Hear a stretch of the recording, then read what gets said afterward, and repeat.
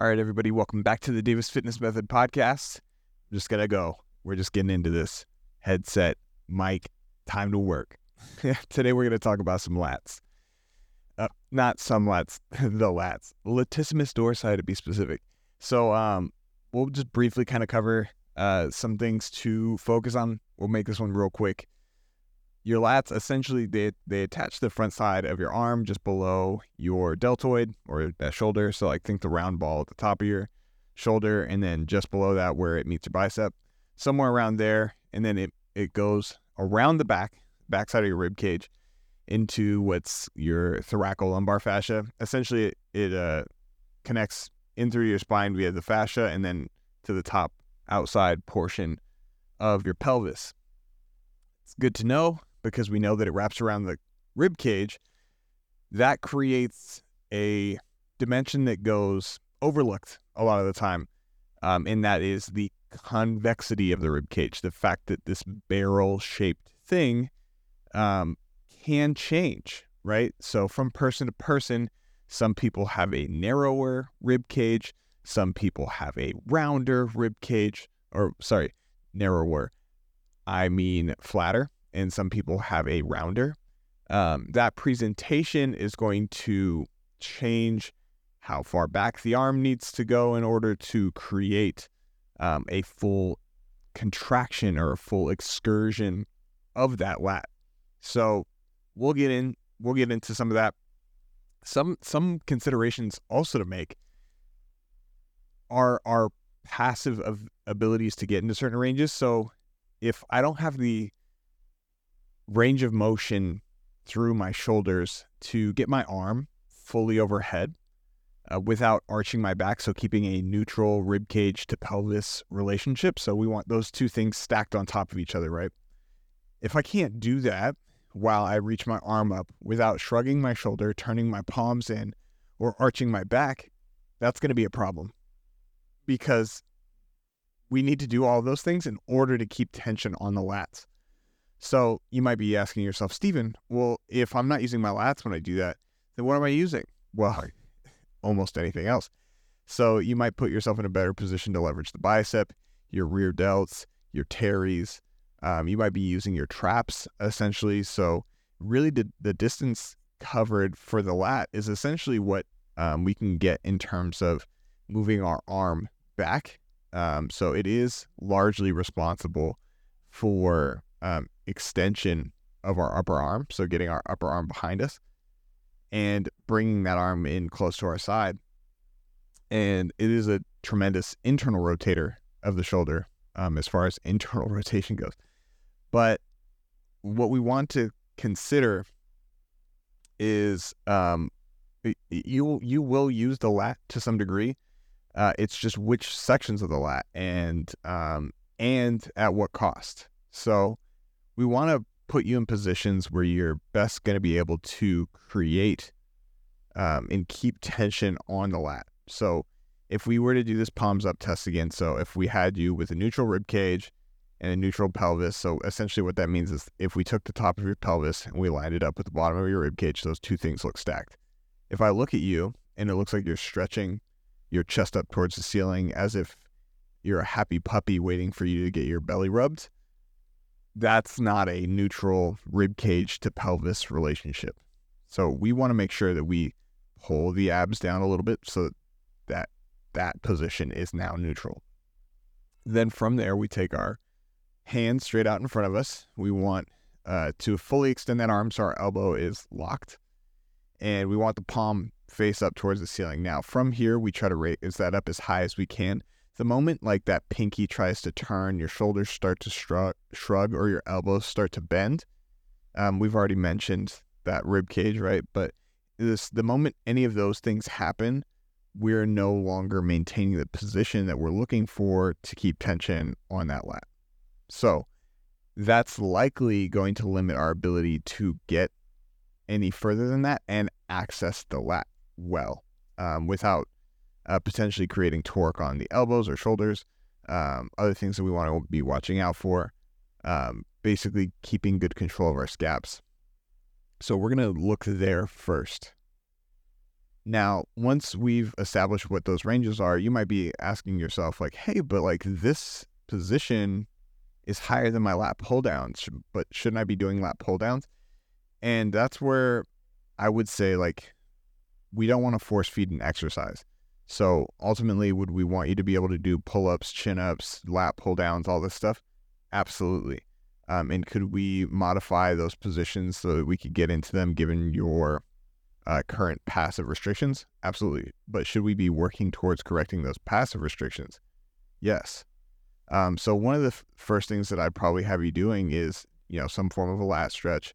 And then likely what's limiting your ability to keep that shoulder externally rotated is not just the tension in your lats or your pecs or whatever you're using from a stretching or foam rolling. Essentially what those are passive modalities. What we're going to end up doing is focusing on, yes, relieving that, but then also on the backside of that, literally the backside, you want to focus on the muscles of your upper back or rotator cuff. So training up our rotator cuffs to actually externally rotate the shoulder, then grading those positions to basically if you started with your elbow at your side, doing some cable external rotations, don't do it with a plate because that's not the way gravity works. Then we move that elbow further and further up away from our body, up towards our clavicle, shoulder, ceiling, whatever. And then we externally rotate from there. Great, now we're there. Now let's move into working that lower trap, working that serratus. And these are muscles that we'll cover in depth at, some other podcast. But essentially we want to be working that up so that we improve the function of our shoulders while improving that passive range of motion. Then we can move ourselves into positions like the lat pull down. So you might initially start with something that's not a vertical cable from the ceiling or a vertical force or purely vertical force like pull-ups or chin-ups, but we'll work you there. But what we could do is put you in a range like, okay, a high cable row. So instead of the force coming straight up and down, now it's more at an angle, more in line with what we're seeing from your passive shoulder assessment. Or maybe you find a machine that kind of works in line with the area that we're looking to train up. That would be important. Okay.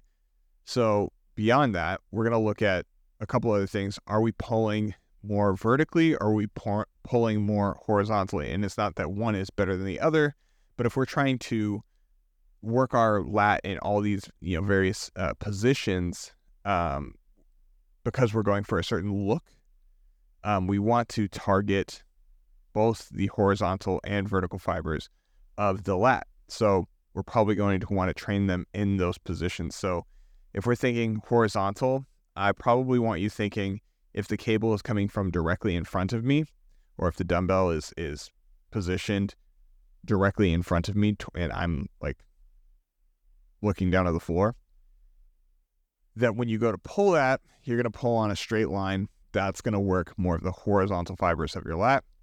And then if you're pulling more vertically, you're going to get more of those vertical fibers of the lat. So some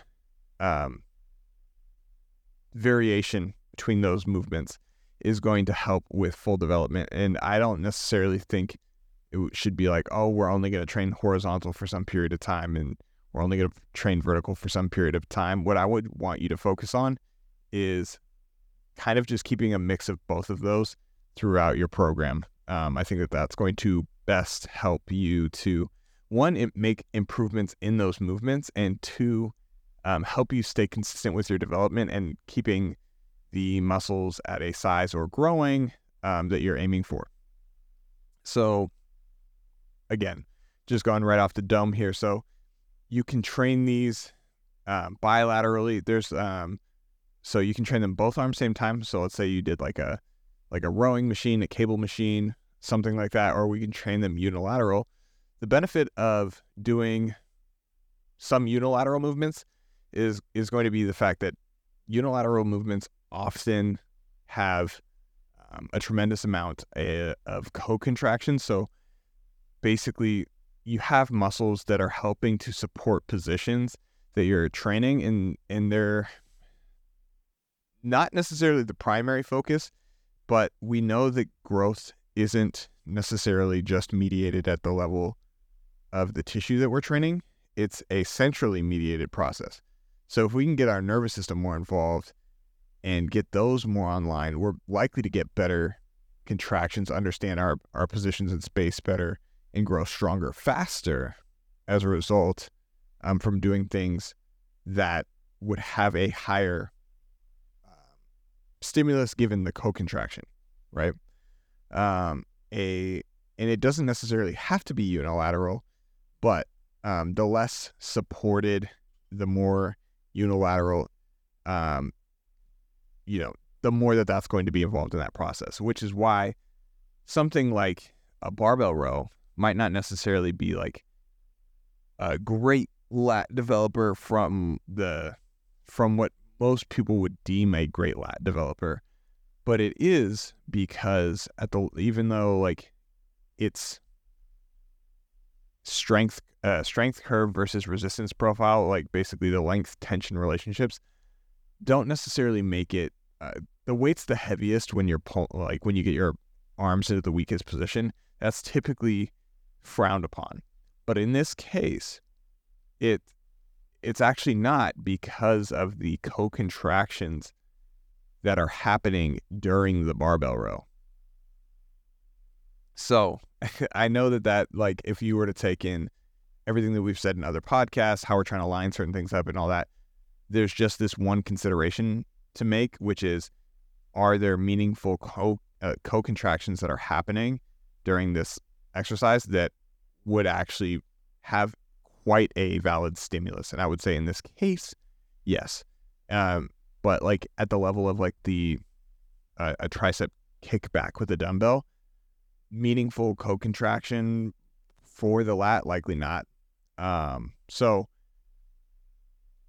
let's jump back. So I would encourage, both athletically and from a physique standpoint, incorporating some single-sided rowing variations. So everything that you're going to do basically for lats, you could either do a straight arm or you could do a row. Essentially that's it. Now the position of your elbows, the further adducted you are, the more your elbows move up towards your side, the less you're going to be likely working your lats, and you're going to start moving into your upper back. The more your elbows are kind of below this 45-degree angle, more tucked into your side, the more it's likely going to be your lats. So if I go from reaching in front of me with 0 degrees of adduction, like my elbow at my side, but I'm reaching directly in front of me, to then pulling straight into my side, so I pulled horizontally, that's going to be lats. The only difference is going to be how much my shoulder goes into flexion, how much my hand goes closer to the ceiling, and then how much it comes back down. But basically kind of working in that position to train my lat. So we've got horizontal rowing, we've got vertical rowing, or chin-ups, which is essentially just a row. These are going to be, no matter what the position is, the default points are going to look very similar to that palms up test, right? So as I'm going through my row, and I get to that squeezed position, we're more likely to see my shoulder try to pop up at the end, because it's trying to keep the lat in a strong position. So it's trying to keep it in its mid-range. And so if I am challenged in that short end range because I'm getting to the squeeze and my shoulder begins to pop up, it's because it wants to try to keep my lat in a good position, and that the lower traps are going to kind of struggle to keep the shoulder in a good spot as all that force is being applied, and more of those loads are being required to be stabilized by that section of the shoulders. So if we're getting to the row and our shoulders start to pop up at the end, and you're like, oh, I don't really feel a strong squeeze there, that would be the first thing that I would kind of focus on. Now, the next thing, which is a huge mistake that people make in rowing, is the adjustment in moment arm. So we've talked about this in length for other muscle groups, but it's really true of the lats as well. But the greater the degree that my arm is bent, so the more you flex your bicep, the more likely the bicep is going to be involved, and the less likely that your lat is going to be the thing that is meaningfully stimulated, because that reduction in moment arm limits how much tension you can actually place on the lat. So watch to make sure that you're not, we don't want to overdo it the other way either, right? Because the opposite would be, okay, now, well, I straighten my arm. It's a huge moment arm, and now yes, you got the lat, but now you're limiting how much loads you can use. And there's two things that you want to do when you want to grow. You want to lengthen it, and you want to load it.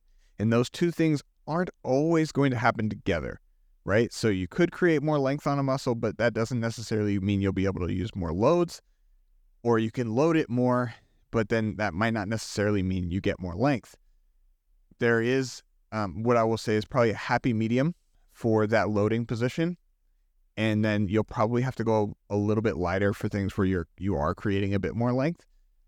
If we understand that, then we can kind of program those appropriately to focus on those areas at different times, not all in one movement. And where we can, we'll try to maximize both of those things.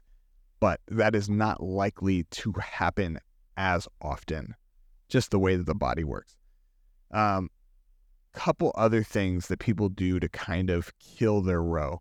So when we do those unilateral movements, what we do end up seeing a lot of the time is that people will kind of collapse through their core, and they end up kind of pre-squeezing the lat because they know it needs to get to this squeezed position. So they kind of arch from the side. It's almost like they're squeezing to keep a book against their side, or they're kind of like their whole waist goes in, like you create a C shape laterally.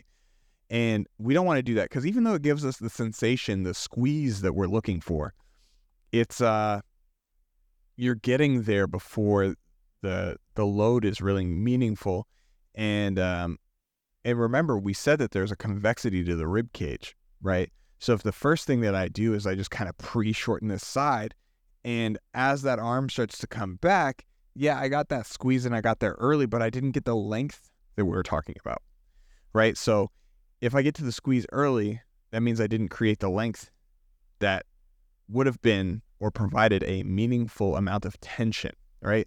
Because tension is what makes muscle grow. If we're moving weights, but it doesn't put tension on the muscle that we're attempting to target, it's not going to grow. I can hold a weight and try to perform an exercise and not get that tension applied to the tissue that I'm attempting to train if my execution is so far off. And I would say, like, let's say for every pound you're using, there's a certain amount of units of tension per the muscle that you're looking to evolve. And now the further off your form is and the less optimal your positioning is, the less units of tension. And so at first, what might look like, oh, but I had to drop weight. Well, okay, so per the units of tension being applied, you were getting a very small percentage. And then as you got better with your technique, you took more of those actual units of tension and placed them on the muscles. So even though you went down in weight, you actually are adding more tension to the tissue that you're attempting to train, because you were more effective. Like closer to 100% of that weight is now affecting that muscle. Let that sink in a little bit. So even if let's say I used a 50-pound dumbbell. I used to row a 100-pound dumbbell, right? But my form was garbage. I'm using a ton of momentum, like I'm swinging this weight. And even though that arm kind of comes back, the amount of time that muscle experiences the tension is very short. So let's say that I got 40 units of tension. Well, let's say I dropped 50% of the weight, right? Anybody would acknowledge that is a crazy amount. Or, yeah, that's a crazy amount to drop. But now let's say I dropped to that 50 pounds, but I get 95%, right? I'm going to be over that 40 pounds I was getting before of effective tension. But now I'm getting an effective stimulus through the entire range of that movement. Sure, I might get exhausted more quickly and it feels unreasonably hard considering the amount of weight that I dropped off. But I'm doing it properly, and it's going to result in me growing. I think that there's a difference between, if we look at somebody who is a seasoned professional doing certain exercises and it looks like there is a little bit of body English, you have to look at when it's happening in the movement and why, versus if you look at what would be a novice lifter doing the same thing, they're just using it to get more loads. But often the load relative to the lifter is far greater in novice lifters, right? Because they're attempting to progress load when that is not the necessary step at this point in their training. Whereas if you see a bodybuilder who's 260 pounds and they're rowing a 100-pound dumbbell with a little bit of body English, versus you take the 150-pound high schooler who's attempting to row the 80-pound dumbbell. And it's like, well, this makes no sense. He's clearly not going to be strong enough. Even though he's moving it, he's clearly not going to be strong enough that this grows his lats, right? He's moving it. Something's probably going to grow, or he's going to grow tired of doing the exercise. But that's the difference, is like if he's using that load to attempt to grow versus I just want to move this thing, two totally different activities. Okay. Just because you're moving something doesn't guarantee something is going to grow, because we need to get that specific target muscle stimulated to the level where there's an appropriate amount of fatigue so that it will respond by growing. Not just because you're exhausted from moving. Okay? Those are two different things.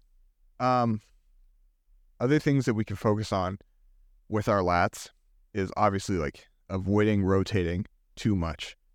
The more I'm rotating or twisting, the less likely I am to keep tension on that lat at the appropriate time. Now, having some twisting and kind of moving with intent can be useful, given the fact that the lat does wrap around the rib cage. So if like I'm going for my lat pull down and I let the weight kind of pull around me so that my arm comes more in like to the center of my chest a bit, and then as I come back around, maybe I twist just a little bit so I can come back to get into that shortening range towards the end. That's okay. Now, if you're using that to drive momentum, you use your obliques to help you twist, you're using your hips to help you twist, you start extending your back early, that would be problematic. Now, in terms of, volume and how much of this, it's the same essentially from all muscle groups. We're attempting to get a minimum effective volume, probably somewhere around 10 sets per muscle group per week. I don't recommend doing 10 sets in a single workout. So spreading that out across a couple of workouts is probably superior to doing 10 sets in a single workout. That being said, if you stopped responding to 10 sets, and here's how you know you're not responding, right? I'm eating enough, I'm sleeping, and my weights seem to have plateaued, right? What we would then do is, if those other things are in check, now potentially adding a little bit more food, and that could see if that does the trick. If that doesn't, right, but our weight is still going up, but we're not getting stronger, what we want to do in that instance is then add volume. So this would be via sets or repetitions. I personally would probably try to increase the amount of total sets that we are doing. The repetitions, if you're going up in those already, great. You don't necessarily need to add volume. But if those stop moving, we do want to add more sets, because that's going to kind of force us to continue to grow, right? And we might no longer be responding to the 10 sets per muscle per week, and maybe we need 12. That's a very easy adjustment. We just don't want to push everything up too fast or be too impatient. So I'd probably give yourself a week or two if you've been training for a little bit, maybe 3, and then maybe, now it's just maybe my reps go up less frequently. And I don't think you're going to be able to force that. I don't think as you get more advanced and without the help of drugs, that you're going to be able to just keep pushing. And it's going to every week just go up. Sometimes it's going to be push, 1, and then finally it goes up. Push, finally it goes up. That's going to happen sometimes, and that's okay. You just keep training hard. You just keep focusing on improving your technique, and it just becomes more about this masterful pursuit of exercise and less about, I'm going to see progress every time I go to the gym. That happens early in the career, but you have to know that somewhere down the line, it's going to be less likely, and maybe your execution always gets better, right? That would be in some way progress. So even though I got 8 reps, if I did 8 reps better the next week, that's still progress. It just might not look as linear on a piece of paper because you're not measuring all of the metrics, right?